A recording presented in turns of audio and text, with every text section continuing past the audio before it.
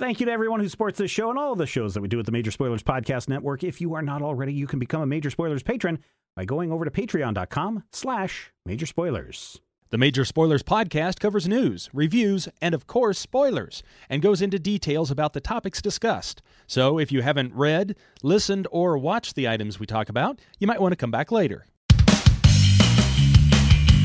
I am Matthew. I'm Ashley. I'm Rodrigo. And I'm Steven, and you're listening to the Major Spoilers Podcast, the podcast for pop culture and comic fans.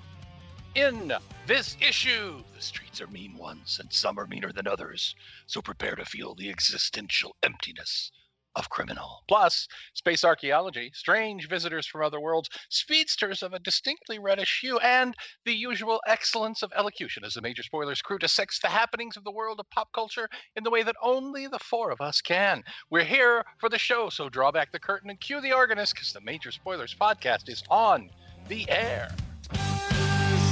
Welcome to issue 875 of the Major Spoilers Podcast. Thank you so much for downloading and checking us out this week. And thank you to everyone who is also checking us out, maybe for the first time. Maybe this is your first show. Welcome, welcome, welcome. If you want to hear us talk about Justice League Dark, the Apocalypse War, if you want to hear us talk about, what else do we talk about? Extraction. If you want to talk about Star Wars, the last episodes of the Clone Wars, it's all going on in the pre-show this week at patreon.com/Major Spoilers. Let us, how about we start this show like we always do, with some news. This week we can talk about New Comic Book Day has been announced. The first trailer for Lovecraft Country has arrived, where Taika Waititi is directing the new Star Wars movie. Let's spin that wheel of destiny and see where it lands. Around and round it goes, where it stops. Taika Waititi to direct a new Star Wars film. This was announced during Star Wars Day, May the 4th. May the 4th be with you all. So it was announced that he would be directing a new theatrical released Star Wars movie, which he is co-writing with 1975's Krysty Wilson Cairns, or Cairns. I don't know how you say her last name. I think it's Cairns. But they announced that. We don't know when the release date is. We don't know if it is going to be episode 10. We don't know if it's something completely different. But we do know that Taika did direct that final episode of The Mandalorian. And I would say that a lot of people who are directing those episodes of The Mandalorian probably are on a short list somewhere for Disney to direct future movies. So it really didn't come as a surprise to me that he is going to direct a Star Wars movie. Rodrigo, what is your reaction to all of this news? I mean, so if somebody told me there are not going to be any more Star Wars movies for the next 10 years, I would have been like, okay, good decision. So I'm not, just chomping at the bit to see what new thing comes down from Star Wars, but I am very hopeful that they've given a project to Taika Waititi, because every movie that I've seen from Taika Waititi is at least sort of like a complete movie, Yeah. which I feel like a lot of the recent Star Wars stuff hasn't been. So I'm excited. There's, I think this is someone who does humor well, who does action well, and who, we've seen do Marvel movies as well. So we know that that he does special effects well as well. Mm-hmm. So that's all Star Wars stuff. And I'm, it's like, this seems like a very competent choice at the very least. Yeah, we know that Deborah Chow, who also directed Mandalorian, she is in charge of the supposed Obi-Wan Kenobi series that's been announced. She is the director on that. So I think Mandalorian was a test bed for all the next Star Wars projects. Ashley, what do you have some thoughts on this news? Firstly, as someone who was raised Anglican, every time I hear "May the Force be with you," I want to sneeze and say, right? "And also with you." Like it's so deeply burned into my psyche. Yep. And do like the 2-finger little cross symbol. I'm actually super excited about Krista Cairns being a part of this, because 1917, I think, was one of the best movies that came out last year. She's also co-writing on Edgar Wright's new movie that will come out, who knows, someday in the ambiguous future. And that, to me, means that she's probably a good person to pair with Taika, who we kind of know as being this writer-director, obviously won Best Screenplay, original screenplay last year for Jojo Rabbit, because Edgar Wright has this very specific type of patter and humor that he brings to his projects, even when they're more dramatic, in the same way that I expect a Taika project to be. I'm so deeply in on Taika for everything. He's one of the most powerful people of color currently working in Hollywood, and I can't wait for him to be in charge of everything. I love him so much, and What We Do in the Shadows is such a blessing in my life as it continues as a television show. Thank you, Mr. Waititi. You're very handsome. What I wonder about this announcement is what is he going to do? Because his wheelhouse, even with Thor Ragnarok, is kind of weird, kind of Yeah. funny characters who tug at your heartstrings. And I don't see how mainstream Star Wars, so Star Wars that gets away from kind of the weirder stuff that we're doing on television, ties into that unless it's, and here's my, I'm going to take Steven's tinfoil hat off and put it out on me and say that I think he's taking over the Benioff and Weiss Knights of the Old Republic Yeah.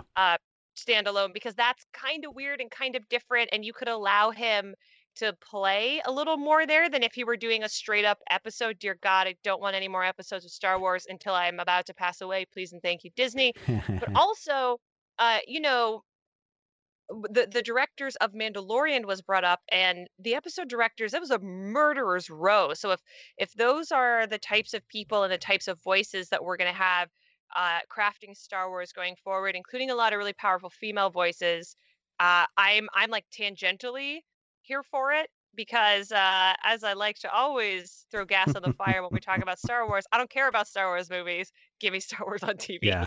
Yeah. So, I sent out a tweet earlier this week when this was announced as basically like, I have full faith that Taika Waititi is going to deliver a fine film, a very good Star Wars film, providing that Lucasfilm and Disney allow him to do the film that he wants.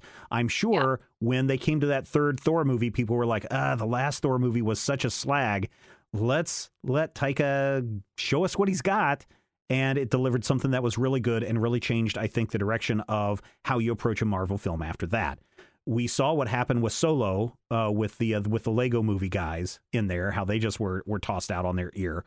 Miller and Lord. Yeah, I don't want that to happen here.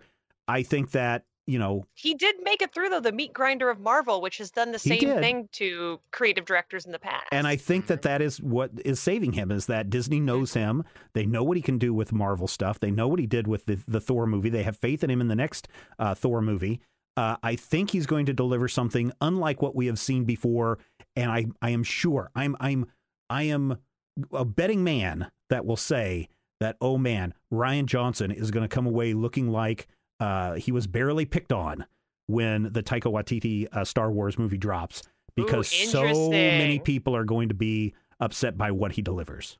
It is a boon that everybody seems to be on board with the idea that the quote unquote Skywalker saga is over. Done. Yeah, I hope so. So I do too. I think the Skywalker saga went on 6 movies too long. I will second that. But but if we get to start from some other point, we get to start fresh, we get to do something else, the galaxy really opens up. And also, I feel like anybody who didn't like even stuff that's connected, like Rogue One or Solo, always has that ability to decanonize it. So all the people that get upset because just on the tin because of who Taika Waititi is before they even get to the movie will also just have the option to just not even think about it. Although who knows if they will. Yeah. Matthew, you have some thoughts on this? All right, so stay with me on this. I'm going to elevator pitch. This is Steven's elevator pitch hat. Are you ready? Yes. You don't want to sell me Death Sticks, a Star Wars story. I want something. I really want the story of Elon Sleaze Baggio, or that third guy who's sit on Jabba's shoulder and go, Salacious B. Crumb. Yeah, I want something where it's like Wicket J. Warwick, off across the galaxy.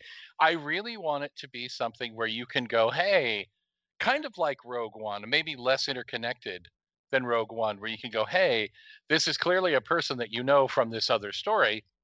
And now these are things that happened other places in their life. What did happen after he went home and rethought his life because of Ewan McGregor? What Mm. happened to Elon Baggio? And that's what I want to know. And that's what I think that Taika Waititi should be able to do. They should be able to give us something that isn't centered on frickin' Jedi. That isn't necessarily this story of the same four people who are somehow all related. Yeah, I don't think we're going to get that. I think we're definitely going to get some Jedi stuff in here. It would be interesting if we saw Knights of the Old Republic, like you mentioned, Ashley, because that is another thing that I've seen pop up was either Knights of the Old Republic TV show or that was going to be the next trilogy of films was Knights of the Old Republic. Yeah, but I hope not. Or maybe Rodrigo, we're finally going to get what is his name, Cade. We're going to get his story. Cade Skywalker. Cade You mean Skywalker. the son of Luke? I don't think Yes. so. Yes. More freaking Skywalkers. More Skywalkers. The only way that's going to happen, I'll tell you exactly how you get Cade, or the way that you get Jason and Jaina, who we should have had. I hate you, Kylo Ren. You ruined this for me. He ruined so much. If you, I can't. I'm going to close that door that I opened because I will scream about how much I hate Kylo Ren until I pass away. But the only way you're going to get Cade or Jason or Jaina is if, like, we see Rey force pregnant by Kylo. Oh, Lord. Raising babies. Don't Look, put that out in the world. This is what Disney does. This is what they do. And that's what episode 10, 11, and 12 are. I'm telling you. You know, my kid watched episode 5 of 5, whatever it was, the one where all the things happened that was bad, the last one, and she was like, I like the Rian Johnson movie. There's 9. nothing wrong with that one. You're talking about I never 9. said there was anything. Oh, okay. She's watching. Oh, there's she was plenty watching the wrong last with one. it. The last one, the Last Jedi, and throughout it, she kept rooting for Rilo Kiley to finally have his final face turn and become a good guy. And I'm like, well, what would happen then? And she's like, he and Rey can go be best friends and go live happily and not have any more conflict in their life. And I'm like, I would be down with that. I would like to nominate Matthew's Tiny Human to write the next Star Wars movie, please. Right, but this No, is because we got Taika Waititi and well, she can have the episode. Taika's got to just do a weird one-off. Okay. Yeah. No, I want him to do all the Star Wars. Let him do all the Star Wars. From a Star Wars story. All right, listeners, we want to know what your take is on all this shenanigans. This was just announced, so, no release date, none of that stuff. So let your speculation run wild over there at the Major Spoilers Discord. Of course, you can find all the information right here in the show notes. You can join the Major Spoilers Discord server for free, or you can link your Patreon account to Discord and get access to even more features. And so head over there to patreon.com/Major Spoilers. All right, let us get into some reviews. Let's see. What do we have here? I didn't look at everyone's dates here. Matthew, let's start with you. Out last week. Part of, I think this was previously released for some reason. But for some reason I want to say yes, but I don't know because this is what the next Warner Brothers animated movie is about. But Superman Man of Tomorrow #2 is a quote-unquote digital first over there on the Comixology. And you're going to tell us alls about it. I am alls about it. And here's the thing. I read Superman Man O Tomorrow #1, reviewed it for our website, majorspoilers.com. If you're not there, you can't be listening to me because that's where this show comes from. So since you were there and you know that I love that book. Issue 1 of Superman Man of Tomorrow was a really, really great kind of solid explanation of Superman without being overly talky or here is what Superman represents. It showed and it didn't tell. So I'm really excited when I pick up issue #2 and I'm like, okay, what's going on? Immediately in issue #2, we get Clark and Lois, which I think is a really interesting place to start a Superman story. Apparently, Metropolis is going to get a new casino, but people are worried because, first of all, the city council seems like they may be corrupt and they may be taking money from the wrong people to vote on this casino, and they're worried that it'll bring in crime, like over in Gotham. So as the story goes on, this weird casino story is playing in the background, and of course, Clark gets called out to be Superman. Small sidebar. I've been reading comics for, way too long. And back in the 90s, a particular artist kept popping up on all of my favorite books and making me really mad. His name is Paul Pelletier. And based on the first 2 issues of Superman Man of Tomorrow, I would like to apologize for the things that Paul Pelletier never heard me say. Whether it's a change in his art style and purpose, whether it's the new inker, Drew Hennessy, whether it's just I'm working on Superman and I'm altering my style to be Superman, Pelletier knocks this one out of the park. Because there's the scene where Superman has to leave, and it's a 3-panel sequence, close up on the shirt rip, close up on the eyes, and this beautiful shot of Superman literally leaping into the air. And it's so neat. It's really, really good.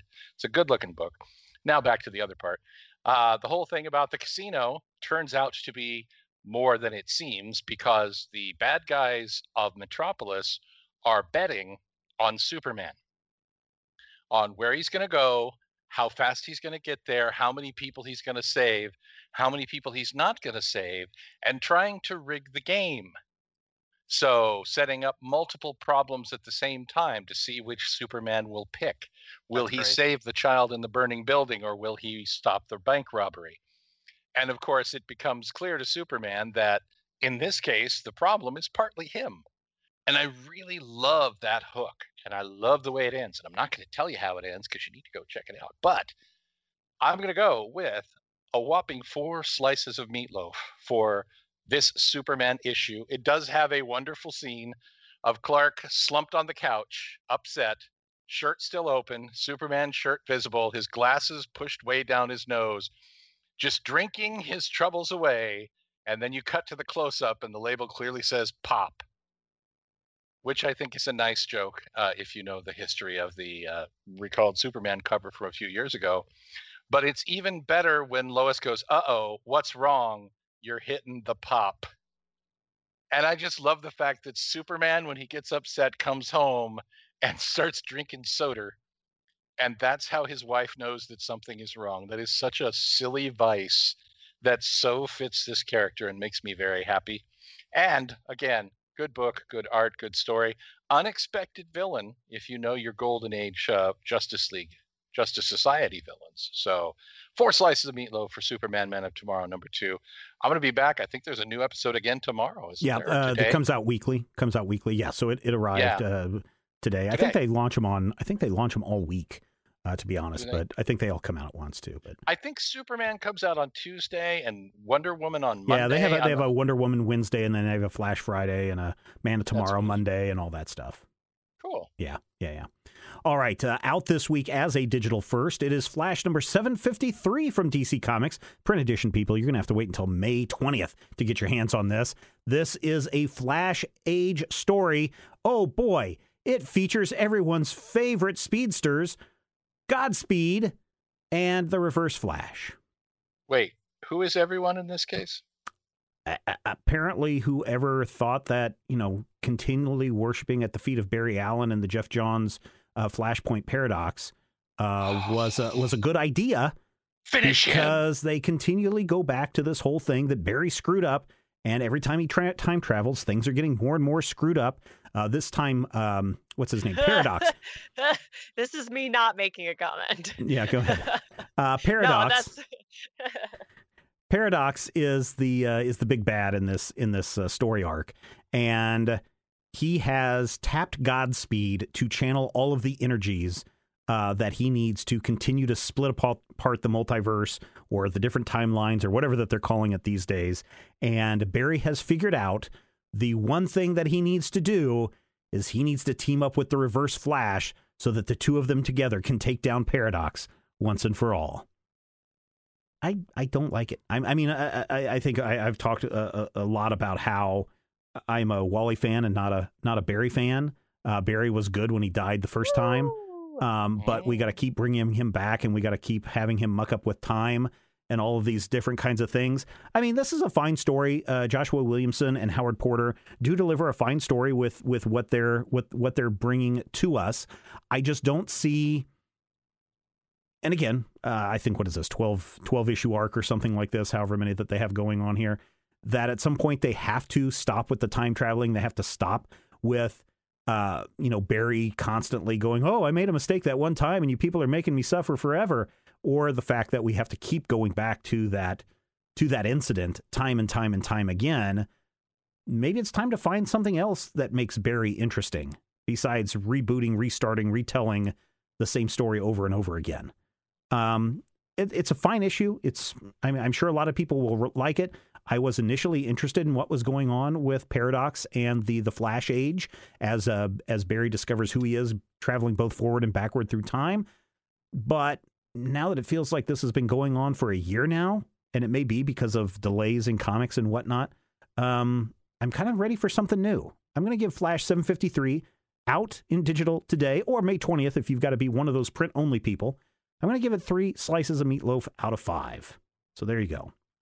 Ashley, would you like to share your book this week? Yes. So I have been spending a lot of my time in self-isolation, catching up and becoming current on webtoons that I used to only read in fits and starts. And a couple of the ones that I've been reading, it turns out, haven't updated in like a year. I'm looking at you, #bless. What's going on there? I would like more of the story, please. Who does she pick? What is happening? I need answers. But one of the ones that is in active production is Darby by Sherard Jackson, who is the entire creative team. I think on this new arc, he finally has an independent colorist, but in its beginnings, it was just him. And I wanted to be caught up on it because he's running a Kickstarter for a collection right now. And I wanted to, make sure that I was going to support it and that I knew what was up. Darby is the story of first he's a baby, now he's like a teenager, T-Rex, and it's basically, what if a tiny T-Rex was like really, really vicious and had really, really vicious siblings and fought every bigger dinosaur in a giant bloody mess? And I mean like giant bloody mess, like Invincible style blood.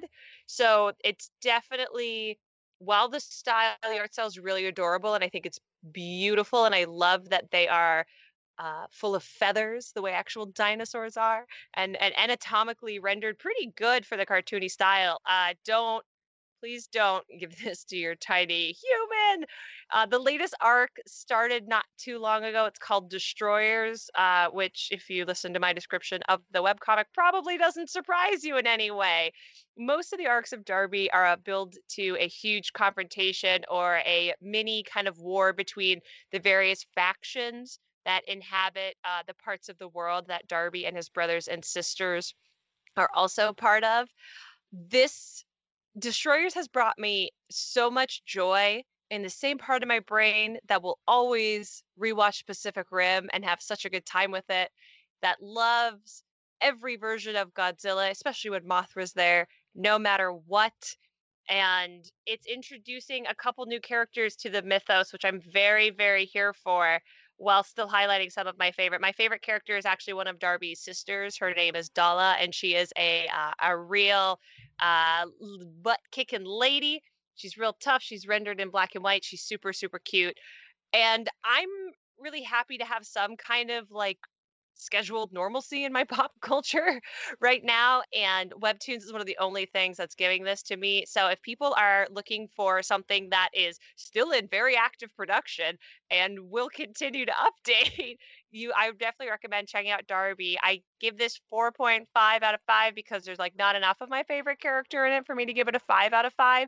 But also, if this is something that people are interested in, I got to interview Sherard last month about Darby and his process and what is specific and special about webtoons versus a traditional comic book. And people can also go check that out on the Major Spoilers website when they're done listening to this podcast today. There you go. There you go. Thank you for that, Ashley. And Rodrigo, you get the final review this week for a comic that comes out on May 13th. Yeah. That comic is Osiris Path, #1.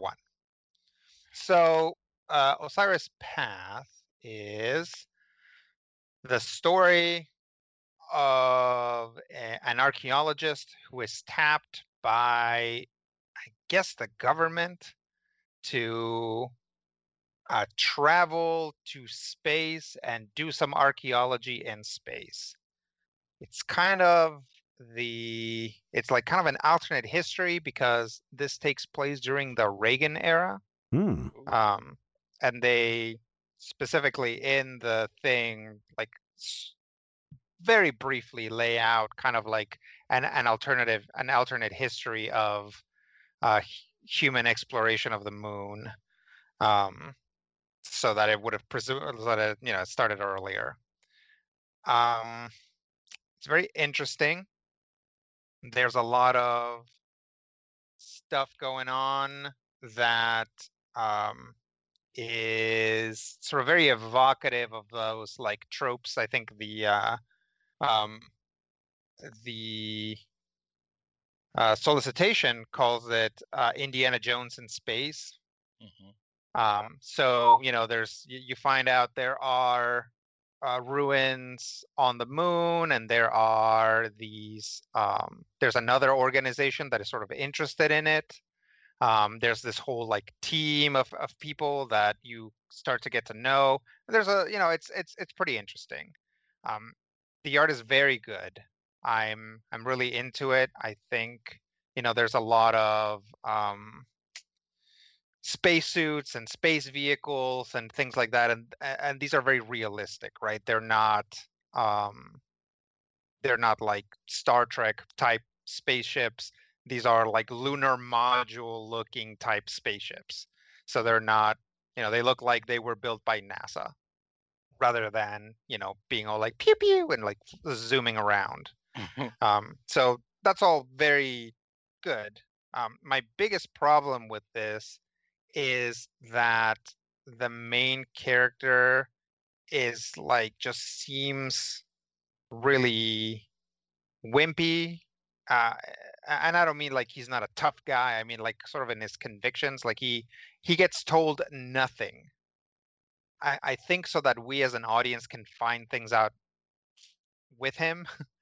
But at every step of the way, like, the narration opens up and he's like, yeah, I was tapped to go on this mission, but I don't know why. And then he's like on this like lunar, like he's basically on this rocket, and he's going to this lunar base like that orbits the moon, and he's like, guys, why is nobody coming on the lander with me? And then the lander like takes off, and it's like nobody ever tells him anything. Everybody's like, you'll see. And he never stops and says, well, no.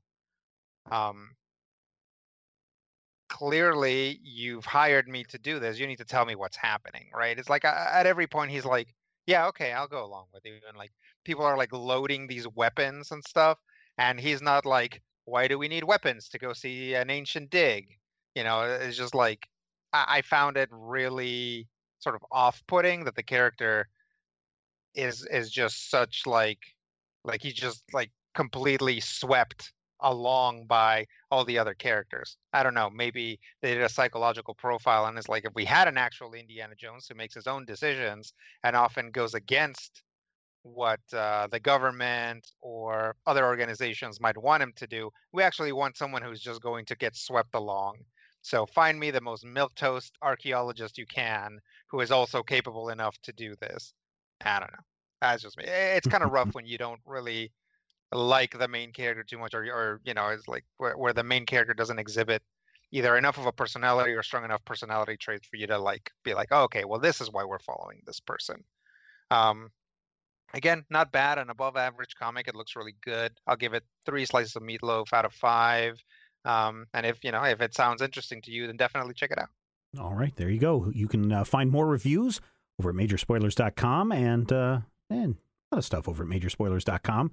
What you won't find over there, but you're going to find here, a surprise, Major Spoilers Poll of the Week. What? Yeah, Matthew, you kind of got into I don't know if it was an internet tiff this week, but someone was talking about Wildcat. Wildcat. Yeah, fighting somebody, and which brought up to mind, who would win in a fight? Mike Tyson in his prime or Wildcat? Matthew. Wildcat. Why? Well, 2 reasons. One, I am predisposed after years of comic books to go with the superhero. But more importantly, Mike Tyson is a real human being. He is a person with weaknesses and feelings, and Ted is not. Wildcat is a character whose fight record is unrealistic. Wildcat is a character who literally punches men who are shooting at him and does not get shot. And as much as you say to me, Wildcat has no superpowers, you're clearly saying it in the same way that Batman has no superpowers, which is to say, yes, he absolutely does. We just don't call them superpowers. So I say Wildcat is going to win against real characters. I believe the character that the question was about was actually Bane. Yeah, I think so. Bane, Wildcat would also beat Bane because F Bane. But more importantly, if you say Mike Tyson in his prime, you're dealing with a real person and you have real examples of what he can and, more importantly, what he cannot do. If you remember, Mike Tyson in his prime still lost a couple of fights and surprised people. So I feel like it's not fair to pit even as good a combatant as a Mike Tyson against a fictional character with the all of the baggage that comes with being a fictional character. Rodrigo? I think Mike Tyson in his prime would definitely beat Wildcat, so that then we could follow Wildcat for a while about him like feeling sorry for himself about it until like probably one of his students comes to him and they're like, yeah, what are you doing? And then they kick his butt and he's like, yeah, you're right. I need to like buck up. And then like Brainiac invades Metropolis and Wildcat is like, well, I might not have superpowers, but I'll help. So he has to help. Okay. All right. Ashley, who would win in a fight? Mike Tyson in his prime or Wildcat? Well, one of these people is in the Stargirl pilot. Yeah. Mike Tyson is in Stargirl? Is a real person. One of these people went to jail. One of these people didn't. I know very little about either of these people, so I'm going to say Wildcat because it's funner. Okay. All right. I think that the way that Wildcat is presented in the comics, I don't think he would defeat Mike Tyson in their initial meetup. I think you have to have him lose so that you have your hero to root for. Unless, of course, your hero is Mike Tyson, in which case you're like, yes, go Mike, go. But Mike Tyson isn't even the hero in Mike Tyson's Punch-Out. Right.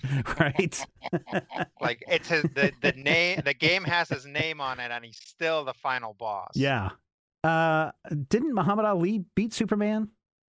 Didn't Muhammad Superman? Ali beat Superman? Yes, but there were some caveats involved. I think that we would probably. I think we would probably also see something like that in this story. So I'm going to go with Mike Tyson. I think on this one.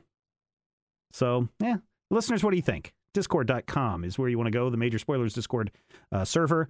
Go check us out. There's a link in the show notes. And if you're looking for some great deals right now, if you're waiting for, I know, Rodrigo, you're up there in the Pacific Northwest, and it's turning into spring, ?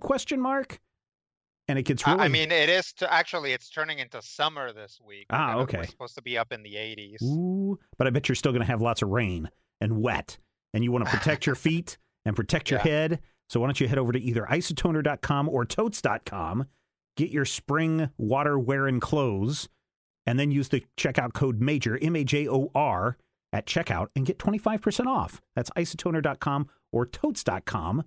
Thanks for helping us out. And thank you, listeners, for using that code. Also, I should mention, if you are looking for some of the comic books that we are talking about this week, if you're looking for the Superman Man of Tomorrow, the Flash 753, or the Osiris Path, you'll notice a link in the show notes where you can buy these comics directly through Comixology if you're a digital comics type person. If you're a print person and you don't want to buy anything digital, that's fine. But you'll find links into the show notes to these issues to the Comixology website, where when you make a purchase, a little bit comes back our way.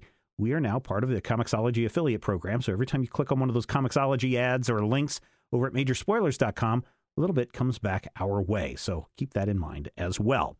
I think one of the reasons why, Matthew, I was thinking boxing, not only in addition to your tweet this week, is this week's Criminal deals with a boxer who is trying to get out of a criminal organization and do right, but ends up doing all sorts of horrible wrong. Oh, my God. This week we take a look at Criminal Volume 3, The Dead and the Dying, from Ed Brubaker and Sean Phillips, published through, I believe, Image Comics. Who wants to take us down a trip down memory lane? 3 tales in 1 volume. How about you, Matthew? How about you tell us what's going on in this book? 3 equally depressing and horrifying tales, sort of rotating around, but not directly interacting with organized crime. Our first story is a young boxer, and this is an interesting sort of life for him because this young boxer, I believe his name is Cleavon Brown, whose father worked for a notorious criminal organization and whose father never quite got out of that organization. And so he grew up with the heir apparent to the criminal organization, and terrible things happened to him. And he tried to do good, and terrible things happened to everyone around him. At which point we transition to said heir apparent, young Mr. Hyde. I can't remember his first name. He's a jerk. Who's not trying to do the right thing, but still has terrible, terrible things happening to him. And then, of course, we meet Danica, a young girl who got involved with both of them, tried to do good, but bad things happened to her, and horrible things happened to her as well. I'm depressed just talking about it, but it is good comics. Yeah, no, it's an engaging story, but man, yeah, I guess what's really interesting is this all involves around the Hyde family and a robbery of some drug money from the younger Hyde child and all the people involved and how it affects them. And so we get to see this story play out from three different points of view: from the boxer, from Danica, and from Lawless, who is just out of jail and is no, he's just back from Vietnam. Sorry, But yeah, back to yes. Vietnam. yeah, he's just back from Vietnam, and he's going through some stuff. And by a bunch of, he gets led on by Danica that the place that they're going to steal is a bunch of Mexican drug cartel money. Turns out it's not. It's from the Hydes and everything that happens with it and all the damage that is caused. You're right, Matthew. This is a very engaging story. It's a very short read because it's only 3 issues. But the thing that I like most about this volume is the fact that we've already read 2 previous volumes, and we could see a little bit of overlap between the main characters in both of those previous volumes.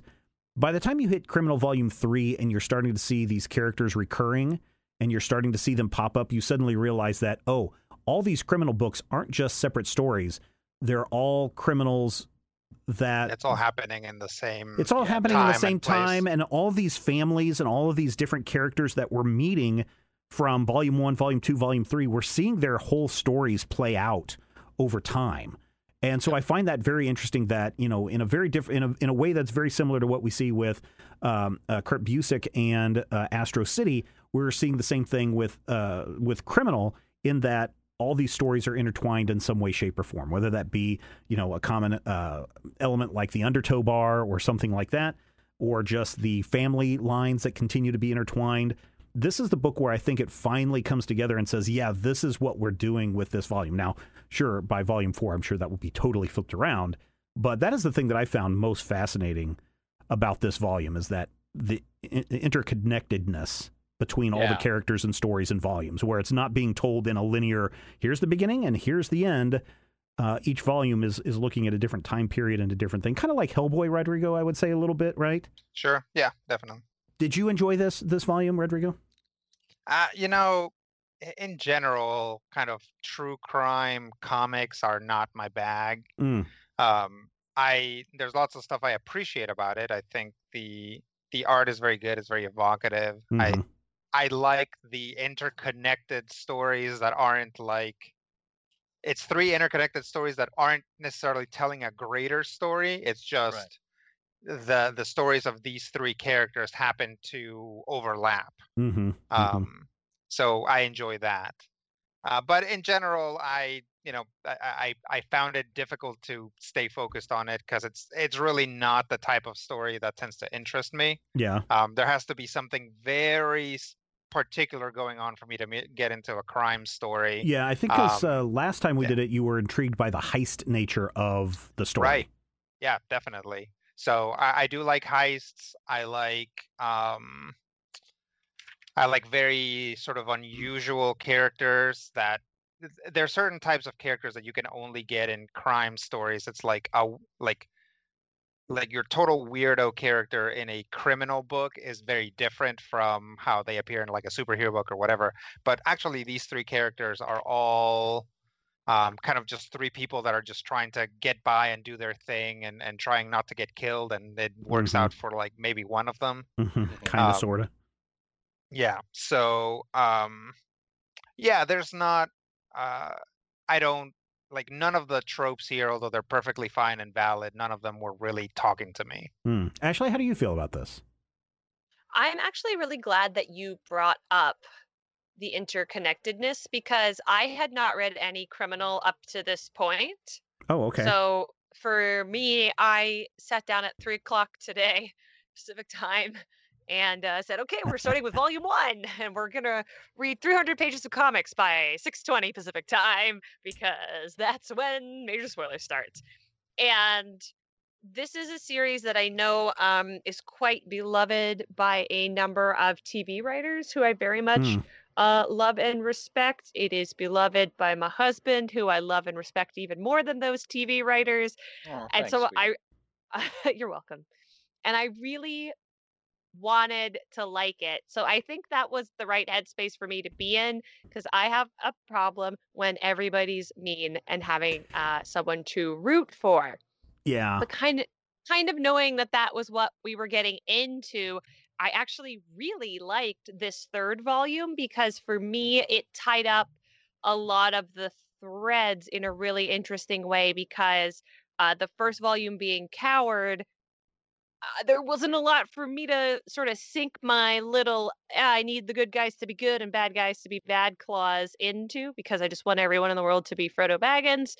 And the character that I liked the most was Gnarly, who is one of the focal points in this book, and arguably the goodest person. Not that anyone is particularly good in this. And this volume refreshingly stars more than just white men. Yeah.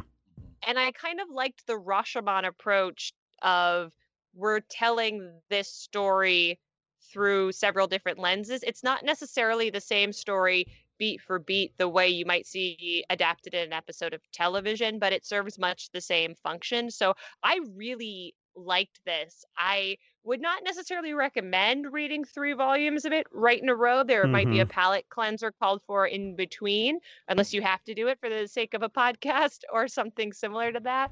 But if this is a series that we're going to be revisiting again in the future, I would say I'm looking forward to it. Yeah. And I mean, the art kills it. So if nothing else, just look at the panels. Yeah, that is one thing that I've talked about before, is that sometimes I can't really get behind the glorification of criminals and bad people. However, it seems like, as we've seen in the previous volumes, everyone who's bad does kind of get their comeuppance in some way, shape, or form. Even if it takes decades for that to happen, we still see that.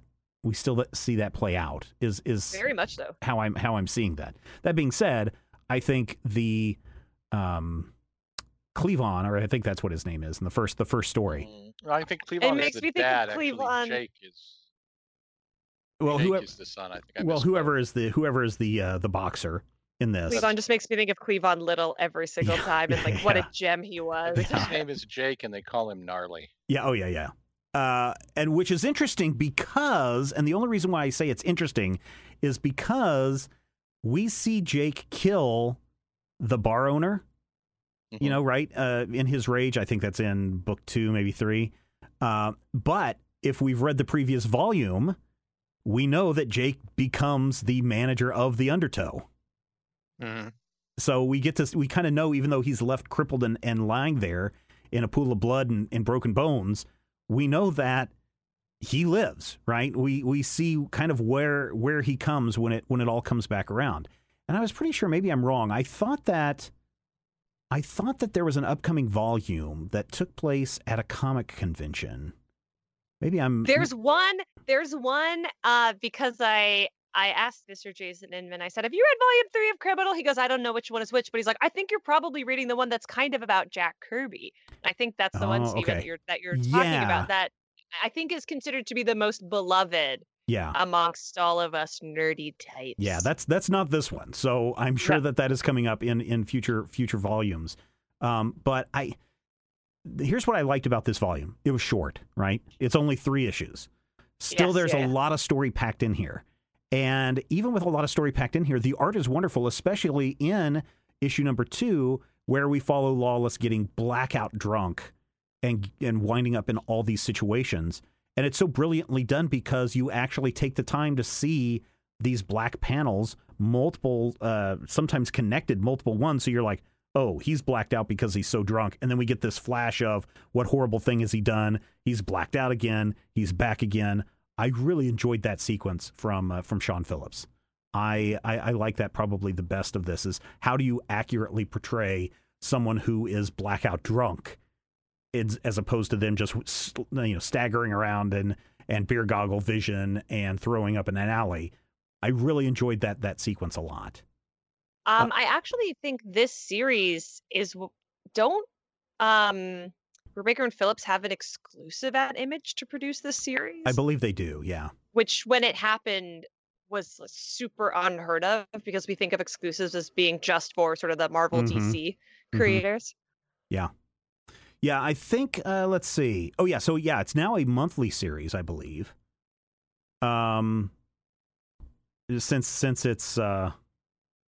this exclusive stuff. Rodrigo, even though you didn't care for this story, was there something in this volume that you enjoyed? Oh, yeah, definitely. I mean, first off, the art is really great. I liked a lot of the kind of so there's a lot of sort of there's just like so much storytelling in this, right? There's a sequence where the guy who comes back from Vietnam and has all the flashbacks, I forget his name. Teague Lawless, yeah. So Lawless. He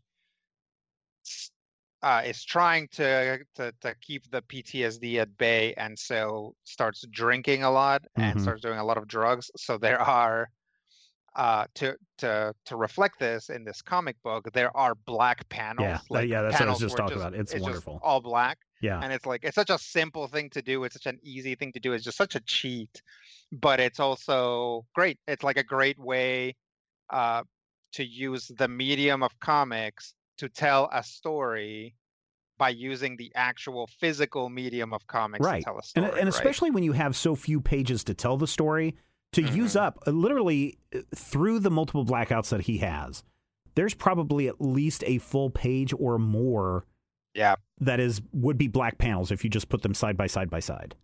Yeah. And so to eat up that much of the issue to show those blackout sequences is just wonderful. Matthew, what about you? Did you find some joy in this besides the sadness of each story? Oh, yeah, I like sometimes being sad when you're reading a book. I feel like a story that can make you feel bad for these characters and their horrible lives is a successful story. And I really like this one because it feels like that weird neo-noir 70s movie stuff that we got into a run of on Zach on Film, where it's all like The Conversation and, Serpico and all the weird, Sidney Lumet movies and stuff. But I feel like the part of it that is most fascinating is if you read one of these issues separately, you won't miss anything necessarily. You'll get a complete story from beginning to end. But if you read all three of them, you'll get another story. There's almost like a meta narrative going on here that none of the characters actually know is happening. So you don't know the full story of what all happened. We see a character get killed in issue 1, and then we realize in issue 2, oh yeah, here it is. He's going to murder him. Then you get to issue 3, and you're like, okay, well, what about that whole thing with that's what it was. She was actually behind the whole thing. So the stories aren't required to be read all together, which I really appreciate, especially, individual issues that are individual issues are sometimes hard to find. But if you read it all, you get more. Now, the question then becomes, am I going to rush right out into buying frenzy for more Criminal? Maybe. But I'm still troubled by a lot of the things that happen in here. And I'm really, really upset about how badly, and I understand why it happens, but how badly Danica gets treated. Yeah. Comparatively to Sebastian.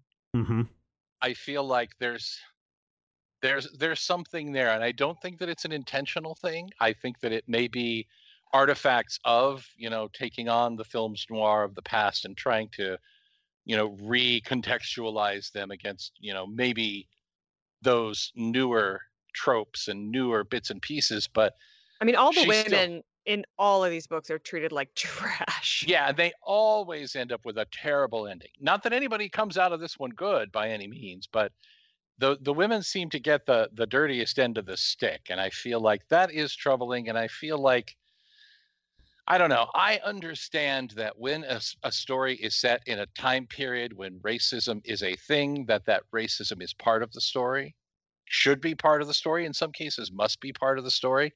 It still makes my teeth itch to read about it. Yeah, and again, we've talked about this. Not only is this story is a reflection of what the past was, right? Without trying to candy coat it or to cover over anything that might have happened back then. So I think there's something to that without just being, without making it a means for someone to share their own personal thoughts and reactions on other people, I guess. I'm not saying that Ed Brubaker is racist just because he has racist characters, right? Right. No. Whereas you have some creations in books that you and I are reviewing, Matthew, that are incredibly insensitive, and we go back and we look at it and we say, oh, well, that was because that was the time period. So I think there's a little, it sometimes I think can be a difficult balance to say, well, here's somebody who's trying to be accurate to the way that this time period would have been, as opposed to, well, it was the time period, so we're excusing someone's, improprieties or racist tendencies or whatever in that. But I understand where you're coming from, that it does feel super uncomfortable. And I think that is another thing that this book does and the series does really well, is it's, again, not trying to glorify criminal behavior, because, as I said before, everybody gets their comeuppance in some way, shape, or form. What were you going to say, Rodrigo? An important thing in the depiction of racism is to see how does the narrative itself treat it, right? Mm-hmm. And certainly, if you are centered on a black man or a black woman, and you're seeing people be racist to them and how it affects them, that is probably not a bad depiction of racism, right? Because the world of the comic is showing you the problems with racism and how it makes people feel and everything like that, right? But sometimes you take it in other ways where somebody's just like, well, that was just the time, but you don't see that. It's not centered on someone who is harmed by racism, and the racism is not shown to cause harm. That is a problematic depiction of racism, and that often happens when we do go back and see older comics where it wasn't even considered racism to do that sort of thing by the writers, right? That's a third very different situation. Modern writers can try to depict the racist issues of the 70s, for example, and still fail at it, still make it so that either the racism seems like it doesn't do anything, or worse still, like it glorifies it in some way simply by depicting it and showing no negative outcomes by it. So it's complex, it's complicated. You have to, when you make that choice to have somebody drop an N-bomb in your book, you have to think about it real hard and think about who the victim of that slur is, what you're saying about the world, and what the consequences are for that person and for everybody else, sort of that stuff happening. It's not easy, and chances are you are going to piss somebody off. Yeah. So how does it work in this book, in your opinion, Rodrigo? I think this book, for me, it's really not about comeuppance. I think this book does a good job of saying, like, here's Lawless back from Vietnam. He's having a really hard time of it, and it pushes him to do certain things, and it limits his options in these ways, and that's kind of why this happens. And, he makes some decisions as well, most of them bad. Most of the characters in these books just make a lot of bad decisions, but often because they don't have good decisions open to them, right? And it's the same thing for both of the black characters that we see in their own stories. They just don't have a lot of options. And I think this book mostly realistically depicts issues where it's like, well, if you are a boxer and you're back from the war and you don't have a lot else going on, you're kind of forcefully estranging or like willingly estranging yourself from the only source of money in your life, which is the mob, Mm-hmm. then you are going to run into these issues. And I think it does a good job of that. I never felt like this book was like mischaracterizing like the plight of any of these characters. Okay. All right. So what is your bottom line on this then, Rodrigo? For me, it's not my thing. It takes, like I said, it takes something very particular, very different for me to get into crime books. Chances are, like this is not a dig on the writing or art, but chances are next time we pick up Criminal, I am probably not going to remember this volume because crime stories just kind of roll off Yeah. of me pretty easy. Yeah. I would say if you're into it, if you're into that sort of thing, or if you want to see a good depiction of noir as a style in comics, as far as the art, definitely pick it up. Otherwise, that's a pass for me. All right. Ashley, what about you? Some final thoughts?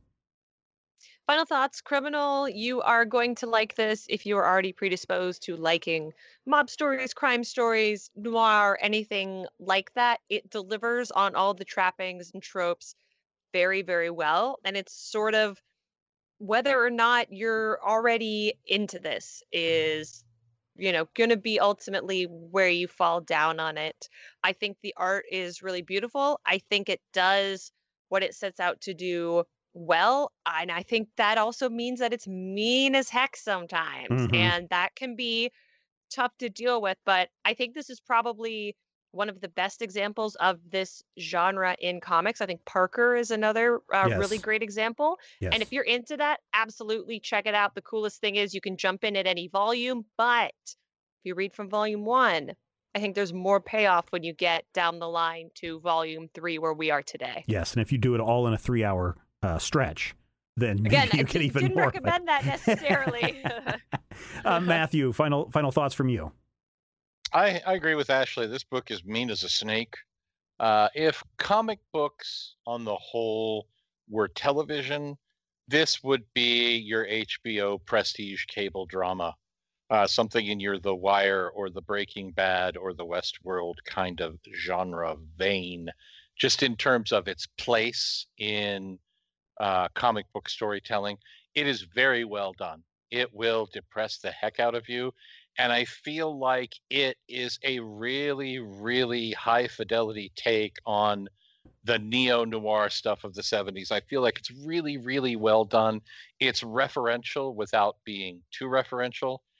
I would say check it out first to make sure that it is to your taste, because I feel like I liked it a lot, and I still have problems with things in it that I'm like, maybe I don't like that a whole lot.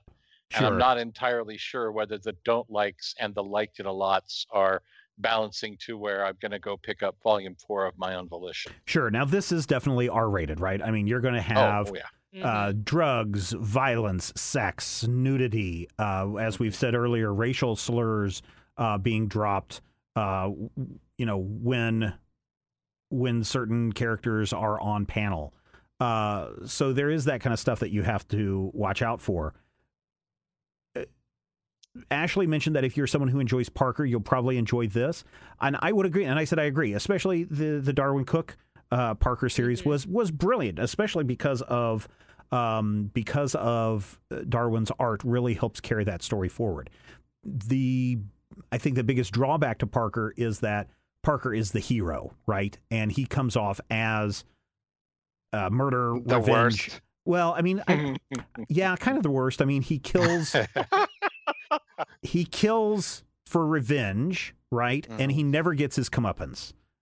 Here, these characters feel very real in that eventually everybody's going to get what's coming to them based on their past actions. You can't hide from your past actions. Whereas the short run of Parker books that we got from Darwyn Cooke, we didn't get that in Parker. Now, I've read a couple of the Parker novels.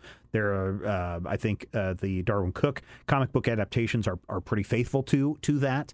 But there's something about Criminal that I'm really enjoying now 3 volumes in, because it's not capes and tights. And it's not capes and tights that has to be dirty and gritty, which we were talking about in the pre-show, where why do we have to make superheroes gritty? This is something that is giving you characters that you don't necessarily not like. These are not necessarily characters that you're going to emulate, which is what I also don't like in criminal books. Not this particular criminal, but crime, neo-noir books. I don't like the glorification of those characters. And I think what Ed Brubaker and Sean Phillips do is they present a very realistic approach to people who are, we can say complex, I suppose, but who also don't come out unscathed and who certainly don't come off as heroes or even superheroes. These are people that have long, tragic stories, and maybe there's something that can be learned from all of this. Maybe most of it is don't be a dick and don't do crimes. But I am enjoying this, and if you're someone who enjoys that kind of true crime, neo-noir vibe in your comics, and you don't necessarily want to read capes and tights, then I'm going to say give Criminal a chance. This is definitely something that I would say check out from the library or borrow from a friend and see if you enjoy it. And if you do, there's like 7 volumes of this stuff. So there's plenty of Criminal on the way. I think that is where we're going to wrap it up this week. Thank you, Ashley. Thank you, Matthew. Thank you, Rodrigo, for being a part of the show this week. Rodrigo, next week, man, we're going to take Heck Boy and we're going to send him to heck. Oh, no. It is a Heck Boy volume for all of you Heck fans. I know some people. And all you Bowdlerization yes, fans as well. all you HE double hockey stick boy fans are going to enjoy it as Hellboy Goes to Hell Volume 1 next week on the Major Spoilers Podcast. And thank you so much for being a part of the Major Spoilers experience. We certainly appreciate having you here each and every week. And we love your feedback. So use the comment section at Major Spoilers to tell us where we're right, where you think we're wrong, share your thoughts and your reactions to every episode. Or even better, you can send us an email to podcast@majorspoilers.com. And don't forget, you can support this show and everything we do by becoming a patron at patreon.com/majorspoilers. As I said, we will be back next week to talk Hellboy. Why? Because we know that you love comics, and we do too, and we will talk with you soon. Stop talking about comic books or I'll kill you. I don't care if the Hulk could defeat the Man of Steel. I'm gonna rearrange your face if you continue to debate whether Logan's claws could pierce Steve Rogers' shield. I just couldn't care less if they bring back Kraven. And I don't care if Spider-Man's a clone. Stop spending all our cash on back issues of The Flash, or I swear to God you're gonna spend your 12 years alone.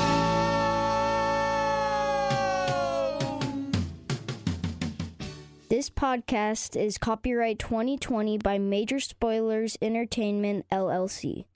Has the winter season taken a toll on your tile, upholstery, carpet? Call Cyclone Cleaners, 570-726-6200. For all your carpet, upholstery, and ceramic tile cleaning needs, it's Cyclone Cleaners, also offering odor treatment and soil and stain guard. Choose the only cleaning company that supplies the water to clean your home and disposes of it when they are finished. Call Cyclone Cleaners to schedule your cleaning today, 570-726-6200.